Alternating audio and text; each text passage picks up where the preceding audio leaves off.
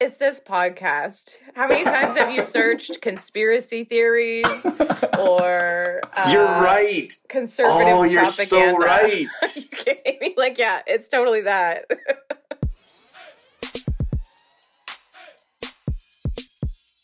Welcome to episode 53 of the Humanist Agenda podcast. My name is Kenny. I'm Sherry. And I'm Rory. It's election season. Yay! It's the most wonderful time of the year. Where Even we though go it happened to too the early. Yeah. Yes. So it's in Canada, it's election season. And by the time this podcast goes out, we'll probably already know who won the election. Mm-hmm. At least it doesn't last forever like the U.S. The U.S. just never stops with election season. It's always. That's true. Yeah. They're already talking about the election in the U.S. right now. I'm just like, it's not even going to happen for, another 3 years? Yeah. Yeah, Biden's just newly in there. Are they that tired of him already? Some people are, I think. They want change immediately. But yeah, it's a good thing that at least we have some limitations on how early you can start promoting yourself in the next election. But yeah, it's pretty much election season, and there's lots of news going around, and obviously the debates have happened already. And unfortunately, London, Ontario, was in the news again from the election. How embarrassing! And not for good news. I was like, why? What's wrong with our city or the people? I should say, though, I did read just today that the person that was charged because he was throwing rocks at our prime minister, he was from St. Thomas. So I'm going to put the blame on St. Thomas this time. He's also some sort of member of the PPC. I don't know exactly what. I don't think he's an MP, like somebody who's running for an MP slot. He was a party leader. Party leader of some kind, yeah. Yeah, essentially, part of the organization, organizing or helping their local candidates promote themselves and things like that. And throw rocks at Trudeau. Yeah. I think the PPC did drop him, though, after this incident came to light. So he's not part of their party anymore. They did, yes. Yeah. But, these type of occurrences in terms of like throwing rocks at candidates, it feels very American. Do you guys feel the same way? It just feels like this is like something you would expect in America, not necessarily in Canada. Mm-hmm. I mean, I feel like what you're getting at is it definitely feels beneath us and the dignity that we've held in our political system, I thought, until recently. But maybe I'm wrong. Maybe I've got rose-colored glasses on and people have been doing this sort of thing for decades now. I don't know. I think it's really stemmed from the extremism that we've seen in the States, like how they're really, really far right people have kind of come out with these conspiracy theories and all of this. And then we've seen that kind of translate. It's this ripple effect that we feel in Canada, where we've got people now who believe in these conspiracy theories and who become extremist as well. It's sort of an interesting phenomenon. I think with COVID, we've seen this bubbling of tension really rising to the surface in all aspects of our social lives. So you think it's like another case of the emboldened extreme right who's just, ever since the Trump era, they felt like they can come out of their holes and voice their extreme opinions and become more prevalent in their actions too. Mm-hmm. Yeah, and act out. I mean, these people have always been in our community, but they didn't have the fortitude to actually act on their instincts, and now they are definitely acting out. Yeah. And to me, I mean, so today's topic, we're talking about voter suppression, but I think it's events like these that really kind of raises some concern. And I think some concern with people who may feel unsafe to even, maybe attend some of these political events or even potentially vote. I had a conversation last night with some people, and a few of them were immigrants.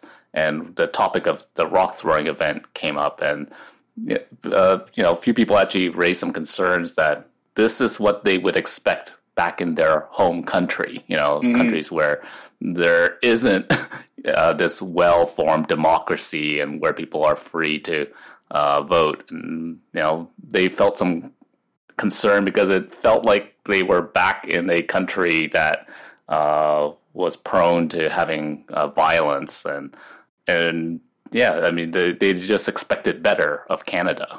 Yeah, you raise a really good point, Kenny.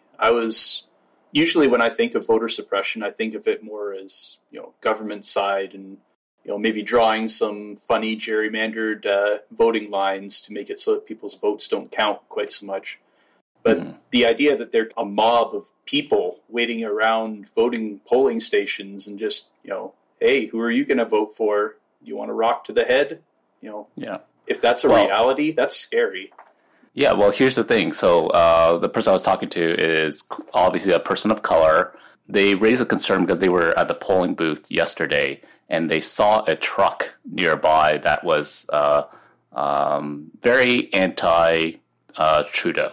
And they had signs everywhere and things like that. And the thing is, because he's a person of color, he definitely felt uncomfortable and felt like he could be a target. Because when you think about who is throwing rocks, it's usually white people, and the PPC party, definitely has some racist tendencies and some racist people in their party, and they felt uncomfortable because they felt like if I walked out of this polling booth, it's pretty clear that I am not likely to be affiliated with the PPC party.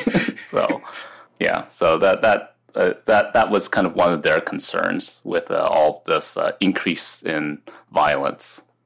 I don't mean to make light of the situation, but the thought just popped into my head. I guess you could hedge your bets and show up to the polling station with a MAGA hat or something, just so they think you're part of the team, but then vote the way you want to vote anyway. Yeah, but then now you face the scrutiny of other people. As long as the left is less violent, we'll be okay. Well, here's the thing, though. I don't know if you guys also heard the PPC leader getting egged by someone. I feel like I did hear that he too has been experiencing some of the same or similar treatment that the PM has been getting. Correct. So the leader of the PPC party, he was an egg was smashed on his head during a event. And it was during a photo op. The person asked if they could take a photo with him and then smash the egg on next. Very similar to the Egg Boy incident in Australia. I don't know if you guys remember that. Right. So there's an Australian right-wing party leader. And a teenager also had a photo op with him, but decided he would smash an egg on him.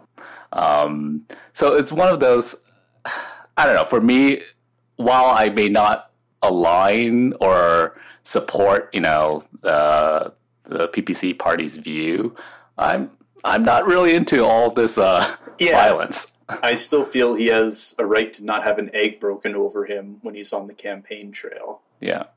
It just feels like we're in a position where people are going to start escalating things, where the left feels like they should retaliate because of some of the incidences from the right, and it just feels like it's just going to be lots of back and forth, and we're not really debating ideas here. We're just attacking each other.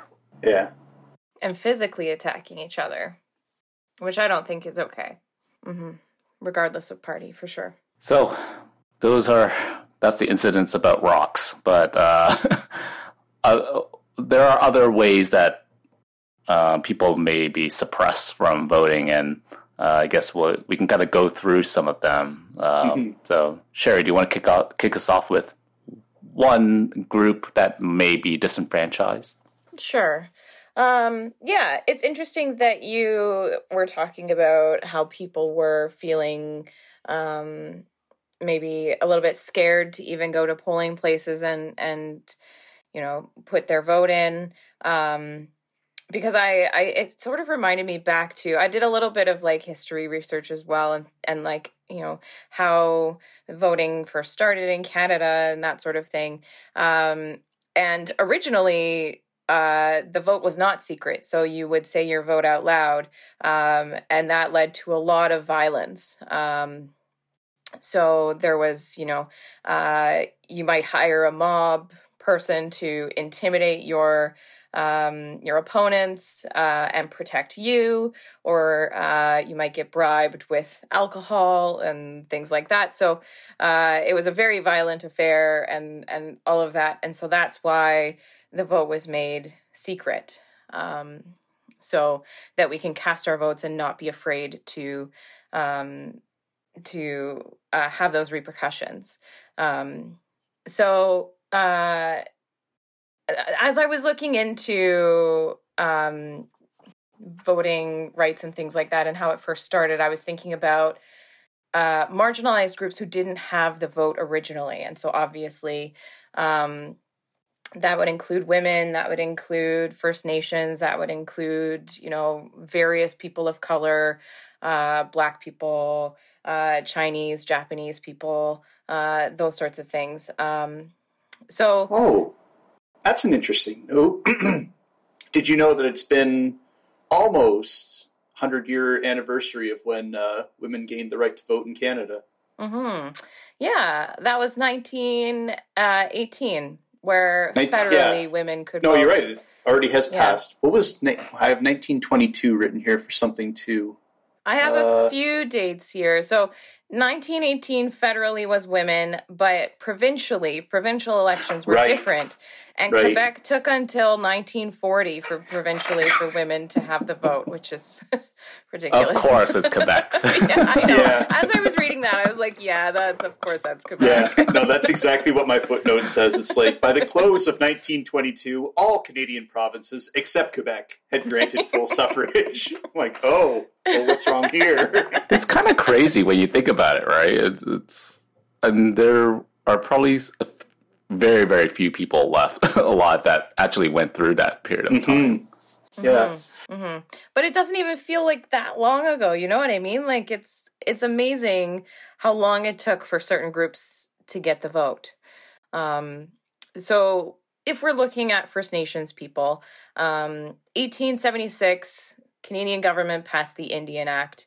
While I'm talking, obviously, when I say Indian, this is all government terminology. It's not my terminology, just so that everyone knows it's not okay to use the word Indian anymore. But the government passed what is called the Indian Act. And it was meant as this assimilation tool. And I think a lot of us have heard about the Indian Act. It was imposing this, European governance and rules and laws and all of that on the First Nations people. And so originally the act sort of created, allowed adult males to vote, but they would have to give up their First Nations status, or their Indian status is what it was called back then. So they had to be enfranchised if they wanted to vote. And it was only men, adult men. But if they were enfranchised, it meant they were giving up their communities. It meant they were giving up their traditions, their cultures, their treaty rights. So it was this big deal if they actually wanted to vote. And it wasn't until 1960 that those deemed status Indians by the government were able to vote without being enfranchised. It took until 1960. Isn't that just absolutely so mind-blowing? Recent? Yeah, absolutely. So when we think about like these dates that I'm sort of throwing out here. You could think about, in contrast, the women who provincially it took until 1940 with Quebec, but 1918 otherwise. Chinese Canadians were denied the vote until 1947, Japanese Canadians until 1949, and Canadians with intellectual disabilities only won the right to vote in 1988, which just seems really backwards. Mm-hmm. Yeah. But this view that's portrayed that Canada is a open society, everyone has equal rights, and there's this layer of fluff that's put onto Canada and our democratic system. Mm-hmm. You guys want to hear a postcard of anti-suffragette propaganda that existed back in 1908? Oh, sure. Boy, do I.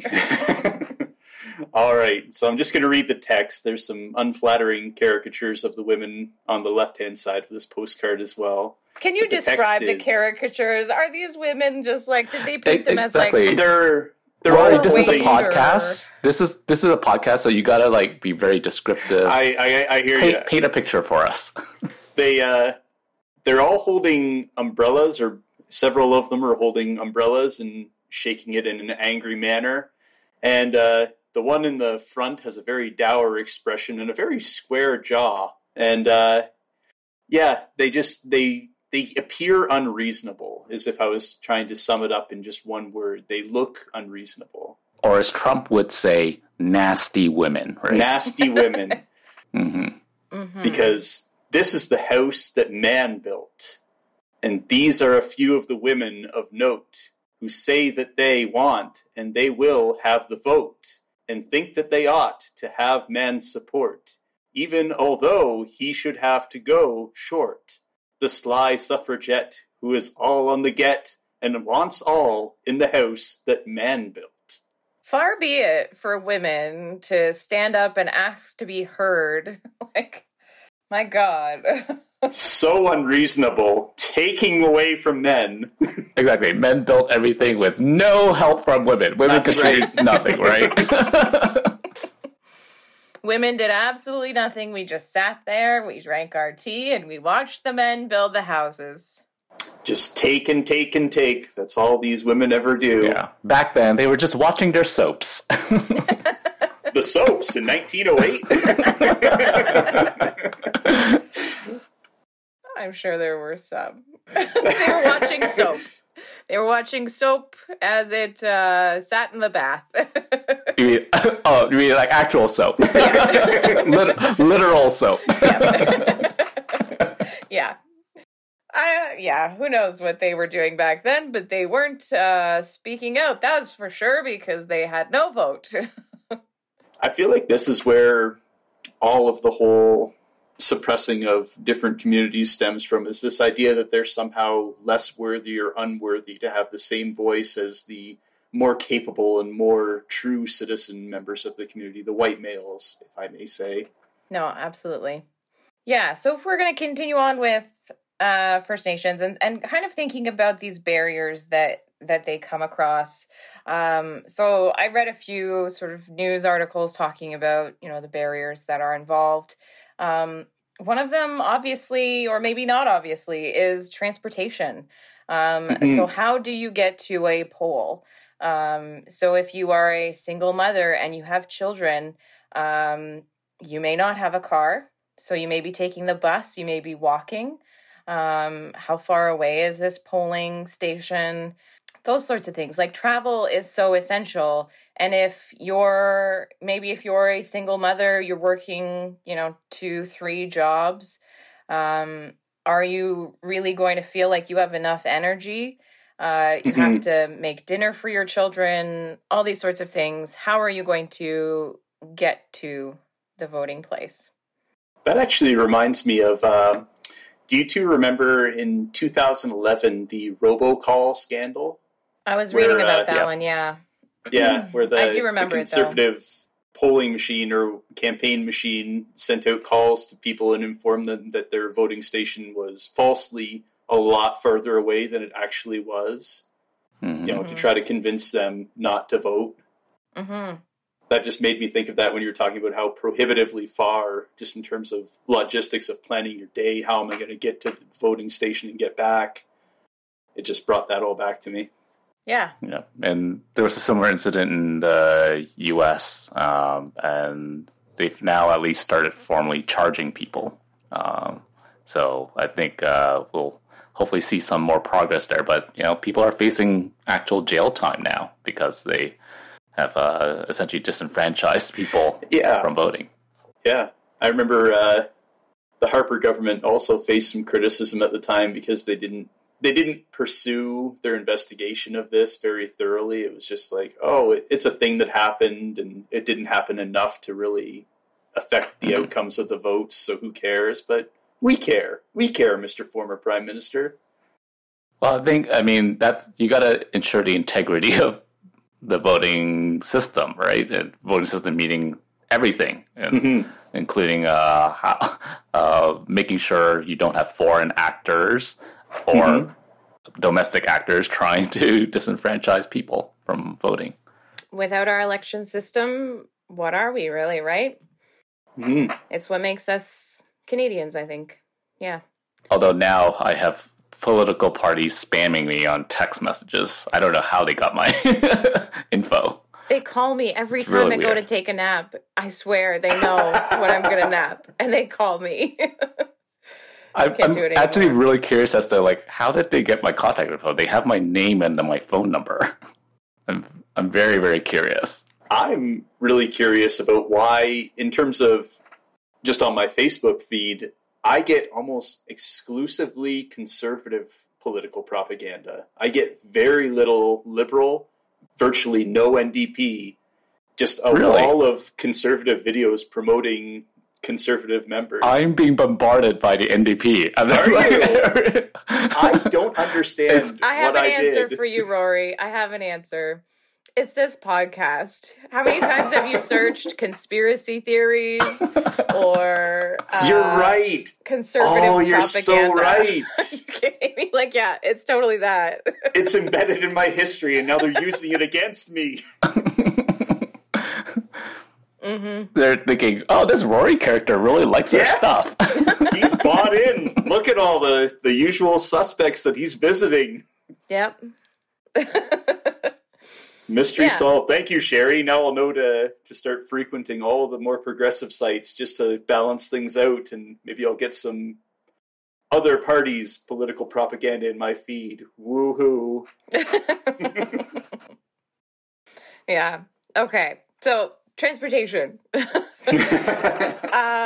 Also, with First Nations communities, some of these communities are remote or fly-in only.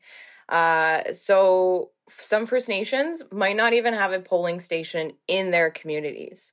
So how do they physically get to a polling station?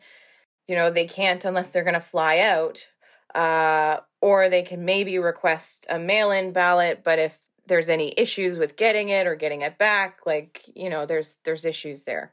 So for sure, having these remote places for First Nations does not help the voting process. Having the right ID. So, Rory, before we started podcasting, you were talking about how you need to print off some bank statements or whatever so that you have some ID to take to the polls. Yes, absolutely. This is, I feel like the people who are very judgmental about, why can't you just go and vote and bring your proper ID and everything are really falsely appraising how effective our Elections Canada system is at getting you the proper information. Like my voter registration went to a previous address. Now I'm in a situation where I have to print out these pieces of mail, and because I'm at times technology inhibited, it's become more of an encumbrance to me than it should. But it's a lack of empathy and a utopian vision of how effective our own system is at getting you the proper documents that you need to accomplish voting. Yeah, absolutely. And it's not like you can't vote if you don't have a driver's license. Driver's license is the easiest way because it has your photo and address, and that's something you can take to the polls really easily. Additional note, though, my driver's license also contains my previous address, so Which it is probably actually why the card was sent there. It could be. It would just be piling on more evidence that I am, in fact, cheating the system if I tried to use my driver's license. But, this applies, like you said, to the students all the time, though. Students who aren't permanent residents of the city that they're currently living in, they're just going to school there. And so all of their ID is going to be the same as mine. It's going to have an address that isn't the city that they're in. Yeah, and we'll definitely get to talking about students and the barriers that come with that. And I'm sure you can speak to that as a student yourself. I can, firsthand. Yes, firsthand. So in order to vote, you need, you can vote. The easiest way is having that voter ID card and your driver's license. If you don't have those, you'll have to have 2 pieces of ID. And so they have to have an address on there to say this is who I am. So for First Nations people, they may not buy into the government of Canada system, right? So they may not want to be a part of that system because of, past indiscretions from the government. So they may not have a driver's license, but they may have an Indian status card. So that has only a photo, so it doesn't have your address on it. So then they would have to then find something else that has an address on it. Here's where the issues come in. On the reserves, houses often don't have traditional street addresses. So how they run their communities is not necessarily conducive to what the Canadian government needs for them to vote. Right. So if you don't have an address, and often, sometimes many people, like a whole family, might live in the same house or a couple families. And so you have to have 2 pieces of ID that tie yourself to that address. So there is, a significant barrier when it comes to First Nations people and being able to prove that this is the address that you come from. So there have been things that the government has tried to do to help. So in 2015, to try and help some of this, First Nations governments, homeless shelters, and soup kitchens are now able to issue letters, which can serve as one of the required 2 pieces of ID. So that's a bit of a help, but you still have to go through the trouble of contacting one of these locations to get a letter as your piece of ID. And previously, the chief could be at the polling station and vouch for their community members. So they would, go in the morning, and then all of the First Nations community members that would show up, they would say, yes, I know this person. I am stating that I know them. I'm vouching for them. They can vote. Because if you don't have any ID, all of that, if you're struggling to find, pieces of ID with an address, you can have somebody vouch for you. That is part of our elections process, is you can have somebody vouch. However, the laws of voting changed so that now that chief can only vouch for one person. Before they could vouch for all of their community members, now they can only vouch once, and only if that voter has secondary identification. So in order to vote for First Nations people, you kind of have to buy into the Canadian government in some kind of way, and they have just been so beat down by the Canadian government that I can't imagine why they would even want to vote, because, they've just been so disenfranchised, and it's sad. I remember all of this coming up in sometime in 2014 with the Fair Elections Act, again, the brainchild of a Conservative Party minister, to amend the Canada Elections Act to, as is the normal line of reasoning, make it more difficult to vote illegally or fraudulently. And the whole basis of it was to remove vouching provisions and make it harder for people to vouch for one another. Mm-hmm.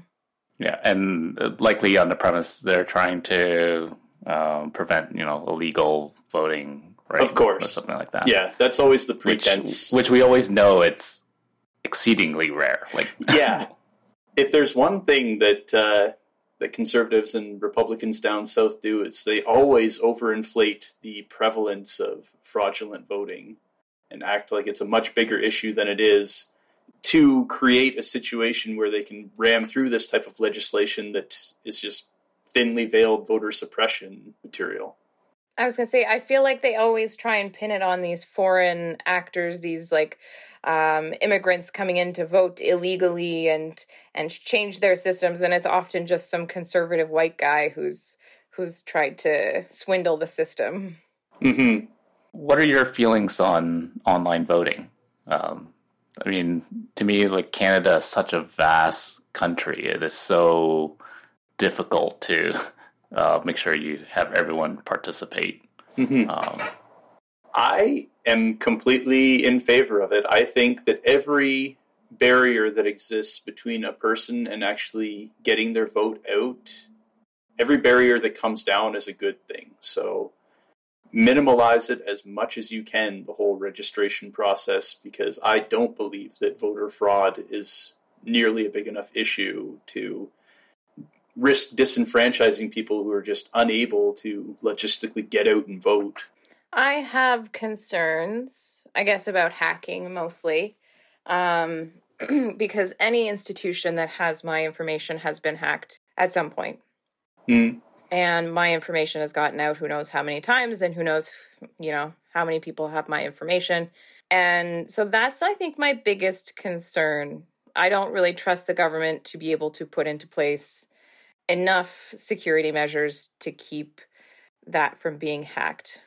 Yeah. And I'm working for Elections Canada this year. I signed up to work for Elections Canada on polling day. And it sort of took me aback a moment, because I noticed how much paper we are using. Everything is paper copy. There's nothing electronic. There's so many things that could be made electronic that just are not. And it just seems so tedious that we are still working with paper when we have so much technology at our fingertips. But then again, like, on the other side is sort of, the security of everything. It seems like, in terms of efficiency and like how you can like get more people to participate, it's like online voting just feels like is where we need to be going. And right now, like, Estonia is the only country in the world that actually has online voting for everyone. And it's a small country, but once you get to a country like the size of Canada, your infrastructure needs to be like top notch, because we are a prime target for cyber attacks. Yeah, for sure. But picture this. I don't know how Estonia has it set up, but imagine that you went to some official government web page. You had your sign in, your password, and dual factor authentication, however many layers they want to put in to get you through into this website.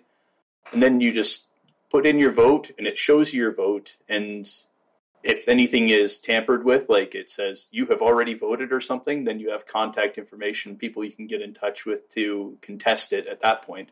I don't see a problem with it. We do have a system like that, because it's the Canada Revenue Agency website, which we all, if we're using our SIN number, social insurance number, we can like log in. But I think the counterpoint to that is that's the exact system that was hacked. Yeah. and people's information, I forgot how many million, but there were people's accounts that were compromised. So the funny thing is, like, the CRA website added more and more barriers to log in. So I think now to get into the website, you need a password. You then need a two-factor authentication with your cell phone. And then there's like another challenge question that's associated with it. So there's now like 3 barriers to get through. And it's actually probably the most annoying website to log into. Sure. But I would still like something like that to be available. Hell, make it 5 barriers. That's totally fine by me. Just make it a service that's available for people who have trouble getting out to vote. I'm shocked, Rory. You're shocked? Yes, I'm shocked by shocked me. that you want technology to help you to vote. It is selective technology that I have difficulties with, Sherry. What if they told you your phone? You have to vote on your phone. How many old people, how many Rorys would have trouble voting? Well, all right, you've got me in a bit of a box here. I think that if it was only phone and it's phone or nothing, then they better supply me with a phone that can accomplish this task, because otherwise I feel disenfranchised without the latest iPhone model. But that, like, I so can just here see we you, go. Rory, calling up, the government. I'm on my Microsoft, with Windows 95. Where I'm on the MSN. did I go? I'm on the MSN, guys. C DOS vote. Did I have to type that in? And you made a good point about, like, what are you going to do then? Because some people may not even have a phone. How much technology there are people in Canada who don't have access to the internet.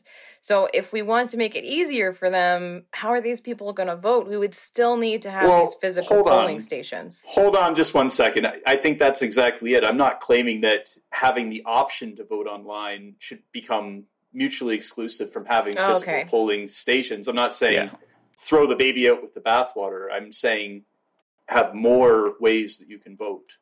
Mm-hmm. Yeah, I like the idea of having more ways, because then you still will have the paper system, because Granny is never Rory is going to be coming down to that polling station with his 2 pieces of mail because they didn't send him his card. Yeah, exactly. Forever, the Rorys will always be there voting by paper, even if it means taking out the walker to drag yourself to the polling station. It's my exercise for the day, guys. Yeah, but there's other people that I think it would greatly benefit from online voting. I'm thinking, young people, exactly, people in remote communities. I mean, this is like the prime demographic you want to kind of capture. And that traditionally one of the more underrepresented groups when it comes to actually getting out and voting, the younger populations. Mm-hmm. Mm-hmm. No, for sure. Young people are the worst when it comes to voting. Yeah, no, for sure. Yeah, so I would really love to see online voting happen. We're still at the paper stage. The US is, at least they have machines to vote. We're at the paper stage. We're not going anywhere fast. Yeah, I'm always shocked when I went to the polling station seeing the process. I'm just like, oh, you're just like tearing, your voting card off a pack of paper, and then you're just handing it to me to. Is this still where we're at? And I got to put it into a cardboard box. I'm like, this is very, very basic. Don't even have punch cards yet. We're still back in the 60s. What is this? We cross names off a paper list instead of taking them off on, I know. Yeah. What if one of these election workers has a little bit of trouble with shaky hand and they cross off the wrong name? I mean, I feel like there's some human barriers that could come up through this process.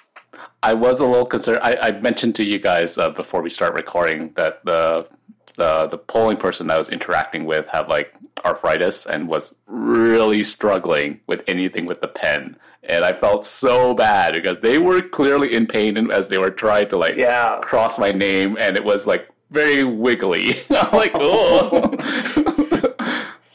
Look out that you don't get Kenneth Brando or whoever's next to your name.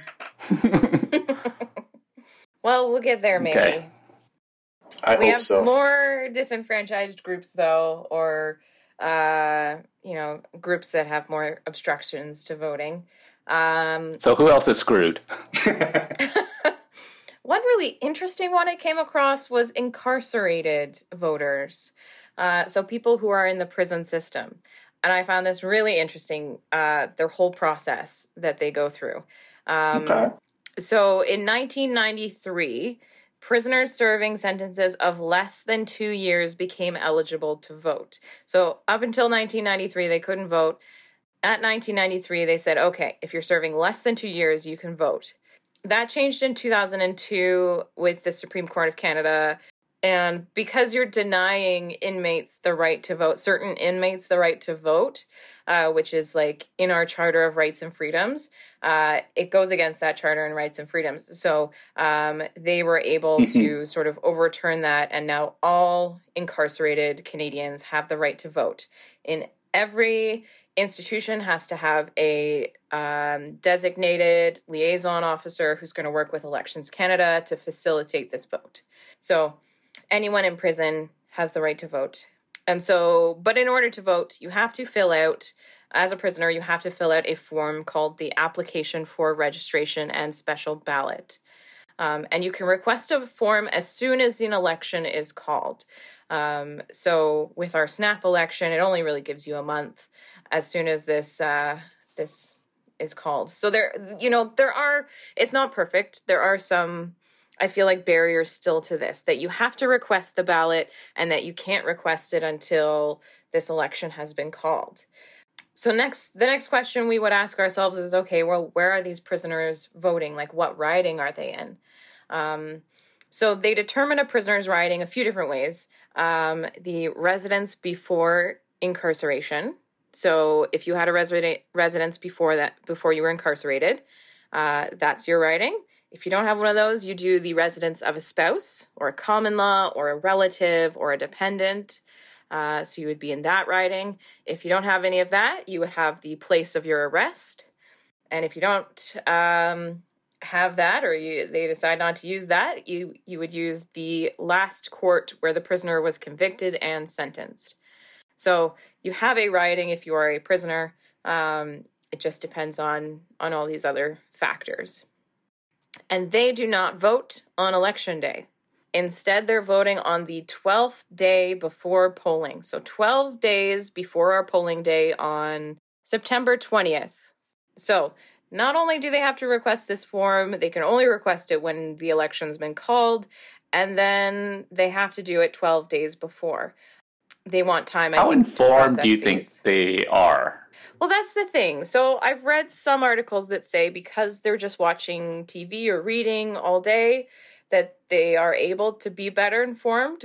But I don't know exactly. Like, especially if you're doing it 12 days before election day, like, how much election coverage are you really able to take in that amount of time? They don't have access to the internet. Yeah, because like for me, like I can go on to people's platforms and like read, everyone's white papers, but I just don't know for prisoners or how much information are they getting, and how informed are they to actually make the choice that they believe is the right one for them. Absolutely. And we have people walking around our neighborhoods coming to canvass to us. Whereas if you're in a prison, they're not going to come to the prison to canvass to the prison.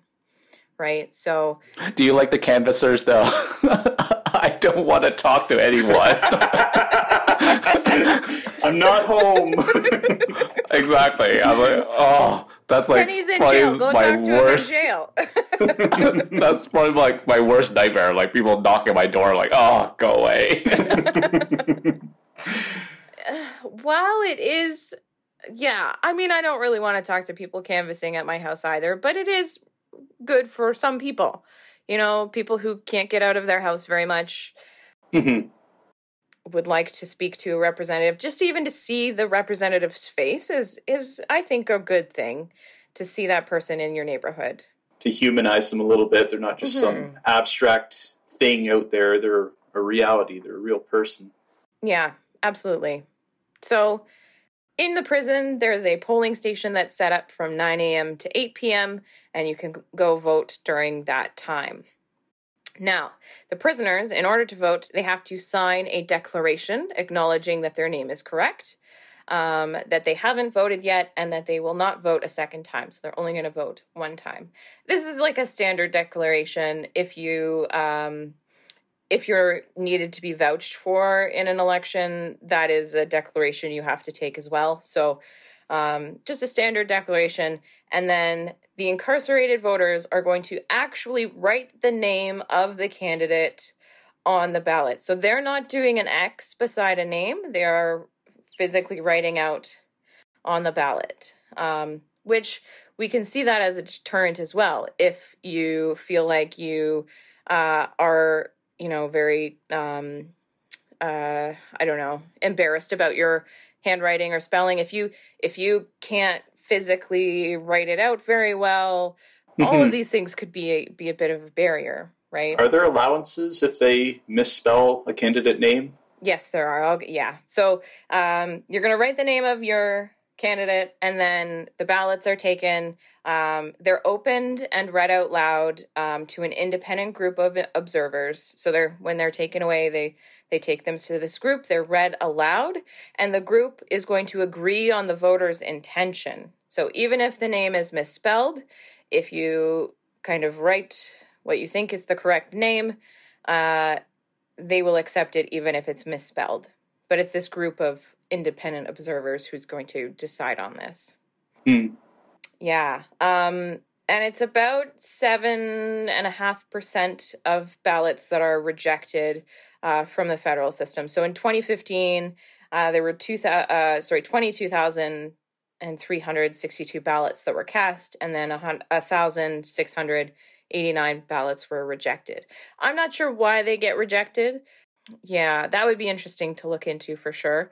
But I couldn't really find any information on that necessarily. But I can see, if you have the ability to write in something, that's definitely guaranteed. There's definitely going to be people that will abuse that. Fair. Yeah. And one big thing that you guys kind of mentioned when we were talking about people walking around canvassing is when you're in prison, you don't know the person in your riding necessarily.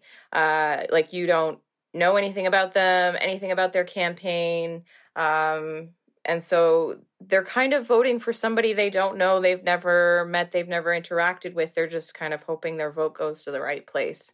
Yeah, that's what I thought. It just feels like a very uninformed vote. Like you just don't know what the platform is, who's going to be representing you, or who you would like to represent you.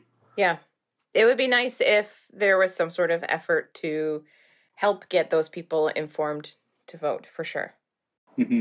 My mind, when you said there was rejected votes, though, perhaps this is my immaturity, but I bet those types of votes are the ones where they wrote, like, Poopy McButtface or something as the candidate that they want in, and so those are the kind of things that get rejected. I'm sad I already voted. I would vote for Poopy McButtface.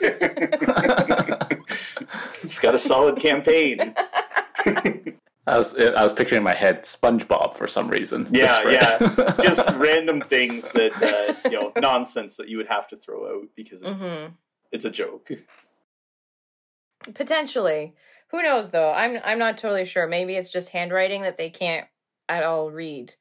That would be bad. Like if you're persecuting someone because they don't have good penmanship and they are actually trying to vote for a candidate. But it's a committee that reviews it, right? So hopefully I would imagine you have more than one people trying their best to understand what is being written. Some safeguards to prevent just one guy from dismissing someone's vote out of hand. You would hope. And it is a group of people, and you would hope that they would be able to read it, but I don't know.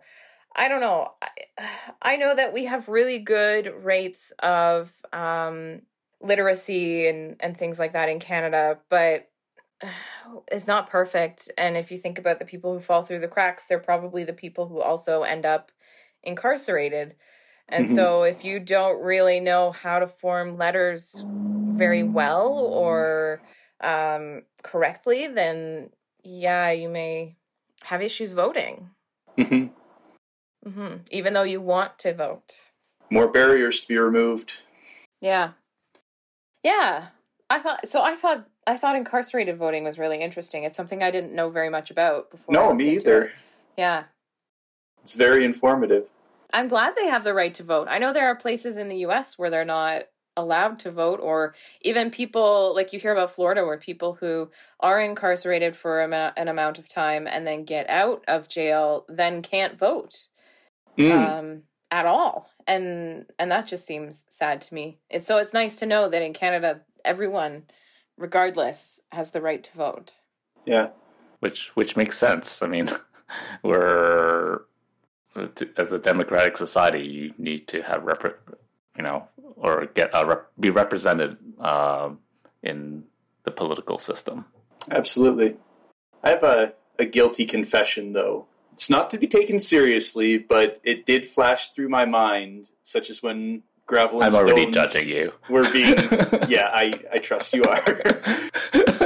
When stones are being thrown at the Prime Minister, when people show up at these rallies with their F. Trudeau signs, a part of me, it flashes through my mind, like, they get the same number of votes that I do. That really makes me sad on one level. But on another level, they have to, because I can't start picking and choosing and applying my own good character test about who has the right to vote.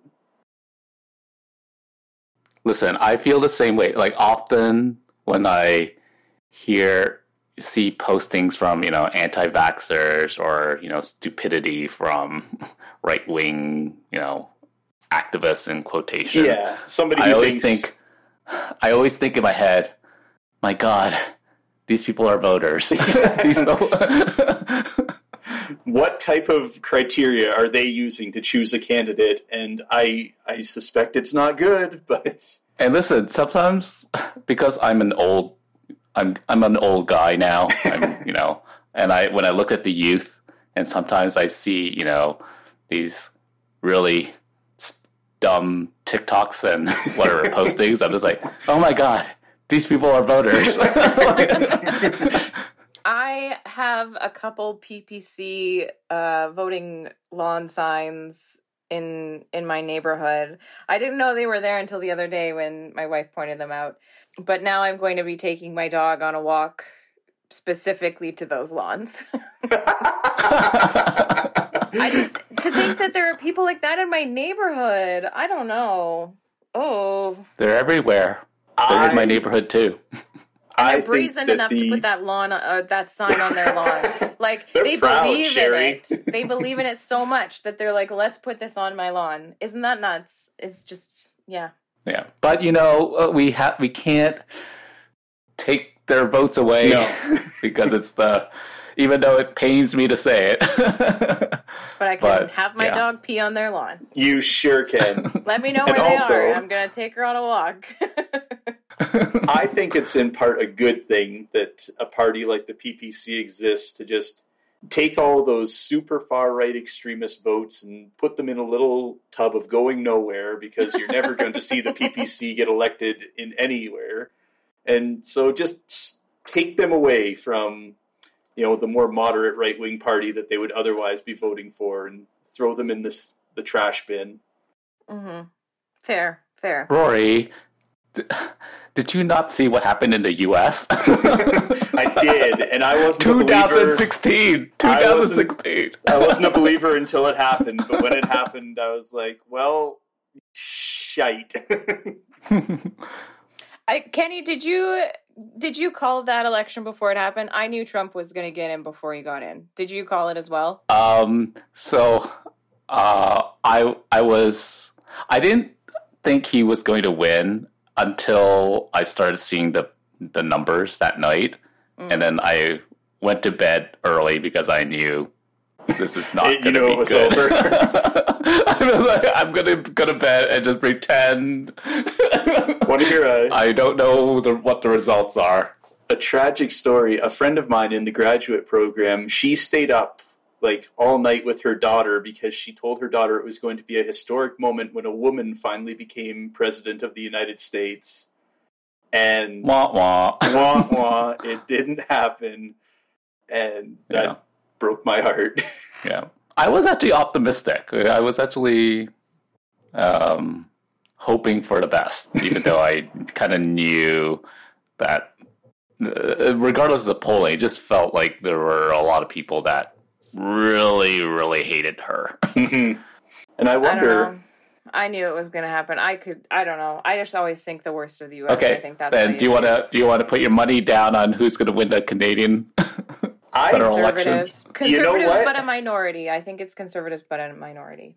I'm gonna bet against you this time, Sherry. I think that despite what the polls say, that there is a vocal minority of conservatives who are making it seem like they're winning more influence than they are. I'm predicting that it's going to be another Trudeau minority by a narrow margin. I'm gonna make a prediction and say also a Trudeau minority because the PPC is going to siphon votes away from the Conservatives. Yes. I'm gonna hope that is the case. And polling is often wrong. So, like, I'm not really following polling. I'm just thinking about, voter emotion and sort of what I've seen. Yeah. Do you look at the lawn signs to kind of get a sense? A little bit. Although Shauna Likowitz, or I can't pronounce her name very well, but she's the NDP in my area, and she came around the other day, and so now there's more orange signs than there was before. So probably because she was asking people, "Can I put a sign up in your lawn?" Yeah. So I can't really say necessarily, but so she's gonna siphon the votes away from the Liberals. You know what? We laugh, but that's been a real concern, and it's been the basis between talks of mergers between Liberals and NDP. But then you're just talking once again about the inevitable, disappointing two-party system, just like the States, where you have two choices and they're both centrist enough that nobody's happy. But that's what happens in the first past the post system. It is. It's just the natural evolution. And we could talk even more about how first past the post is in itself a form of voter suppression, just because your vote doesn't count the way that it should. It is, exactly. We need to change it. I remember, Trudeau ran on the campaign of bringing us proportionate representation. Yeah. That never happened. But that would be one big step toward fighting voter suppression. Yeah. No, totally. I don't know. Yeah. I don't totally know if he was going to be able to get that passed in Congress, but I remember that was one of his campaign promises, and I was really excited about that, but couldn't get it done. So that sucks. But we have one more group who experiences, I'm sure we have more, especially in terms of racialized groups that are marginalized, but I have one more to talk about. And Rory, you're going to help me on this one. We're circling back to the students, aren't we? Circling back to students. Students we don't need them to vote. They are totally those young people. Because they don't vote, and that's the issue. And because there's so many barriers to them voting, for sure.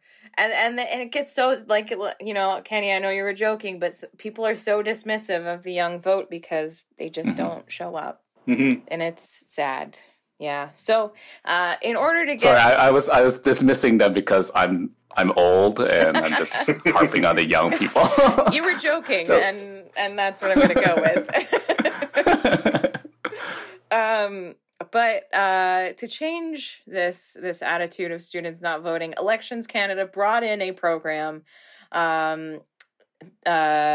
called the Vote on Campus program, and so it was going to get students to vote. So it's allowing students who are living away at university and college the opportunity to cast a special ballot for their home riding. So they can cast this ballot that says this is going to go to, whatever riding I live in when I'm not living at university, or they can update their address information so that they could vote in the riding where their campus is located. It was a great program. It really increased student voting. And it was designed to, take away some of these barriers that youth face when they're living at home or frequently changing their address. Because, students are often, moving to different locations based on, where they're going to school. But even every year they might move to a different location just, based on their price range, right? And so last fall in 2020, because of COVID and what was cited as electoral uncertainty created by a minority government, they've taken away the Vote on Campus program. And so what they mean by electoral uncertainty created by a minority government is that, and so this was a quote from a spokesperson for the federal agency. They said, the minority government meant it was difficult for Elections Canada to provide campus administrators with a clear timeline to secure the space required and help us recruit the election workers needed to deliver the program. Normally, this process takes many months. And so with this snap election, obviously, you can't get that done in that space and time. And because, schooling systems, public schools, campuses, they're limiting the amount of people that are outside of that institution onto the campus. So that really hinders things as well. And, there were a lot of things like they didn't know when post-secondary students are going to return for on-campus instruction. Obviously they have, but last year we had no idea if people were going to go back into the schools, right?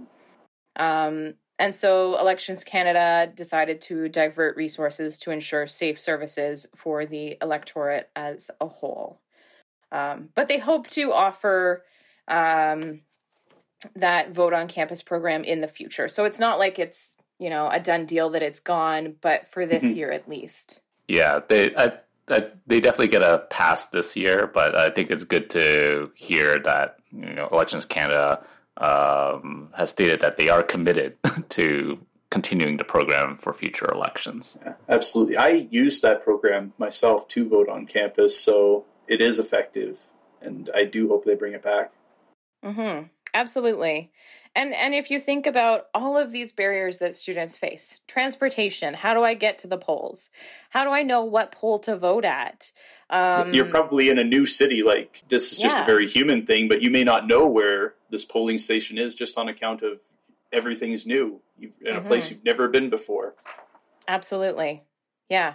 And how do you get there? You have to plan a bus route to get there.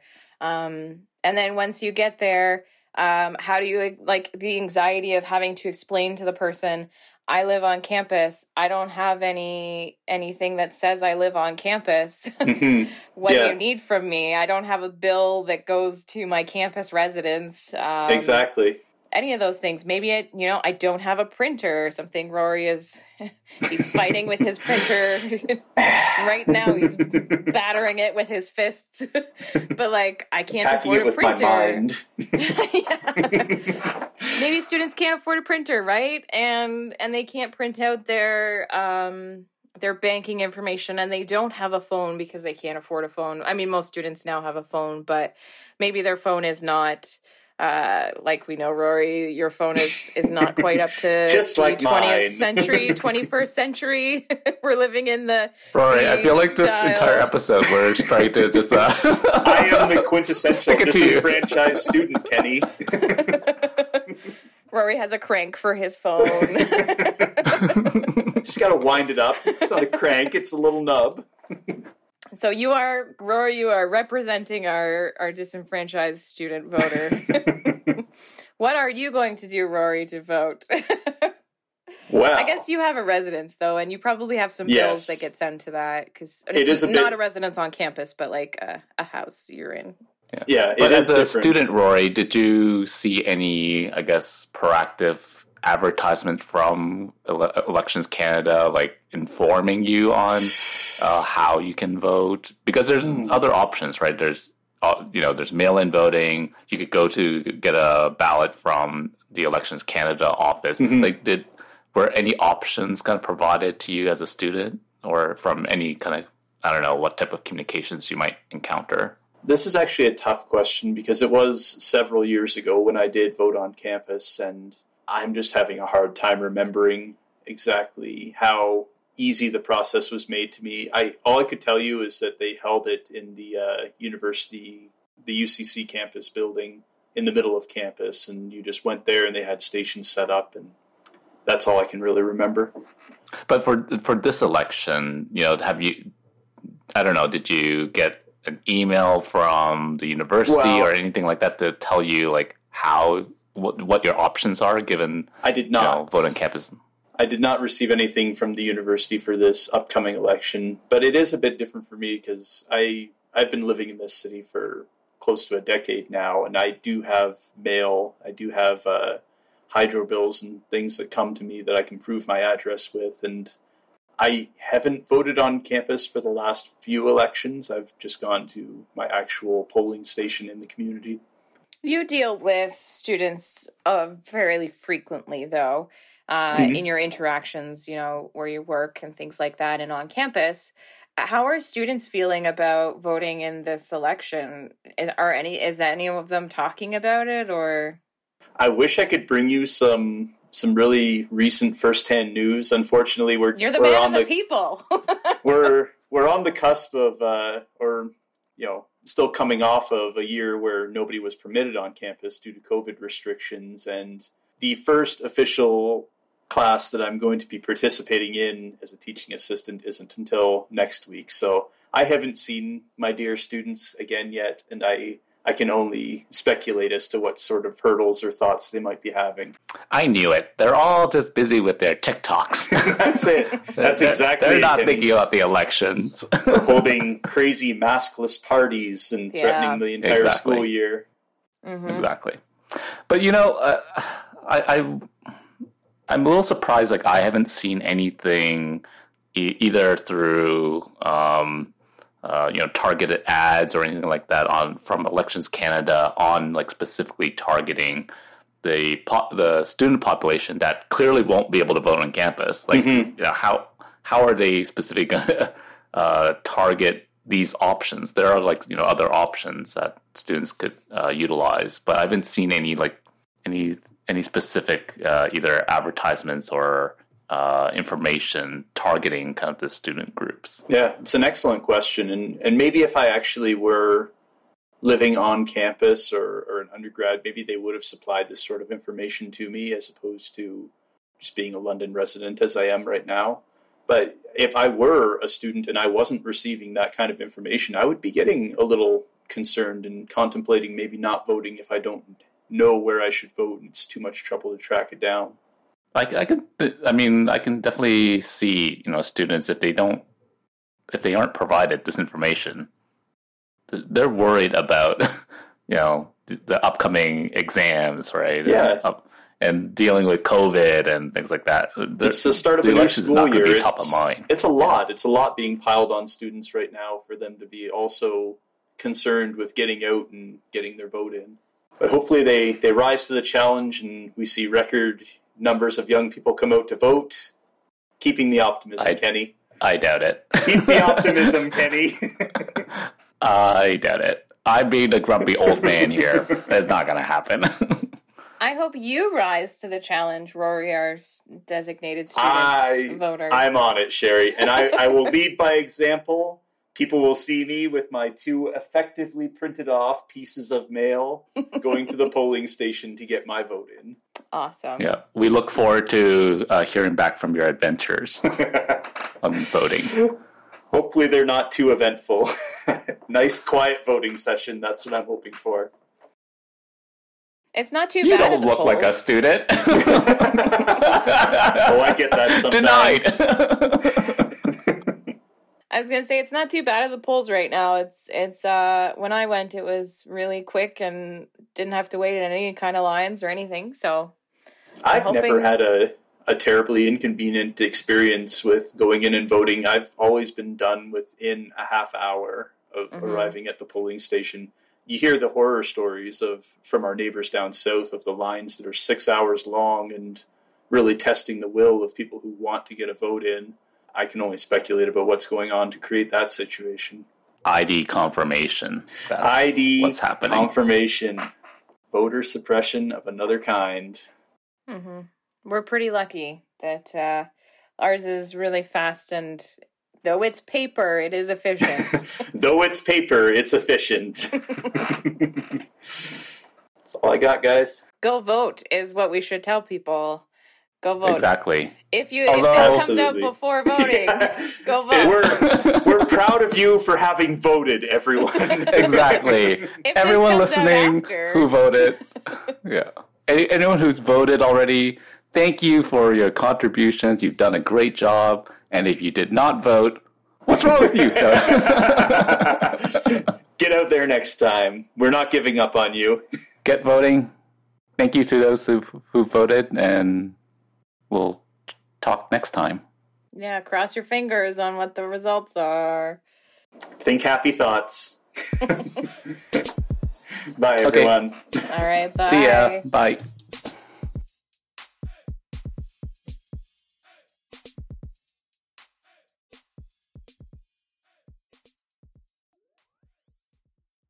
I'm not going to say anything else because I'm getting myself in trouble.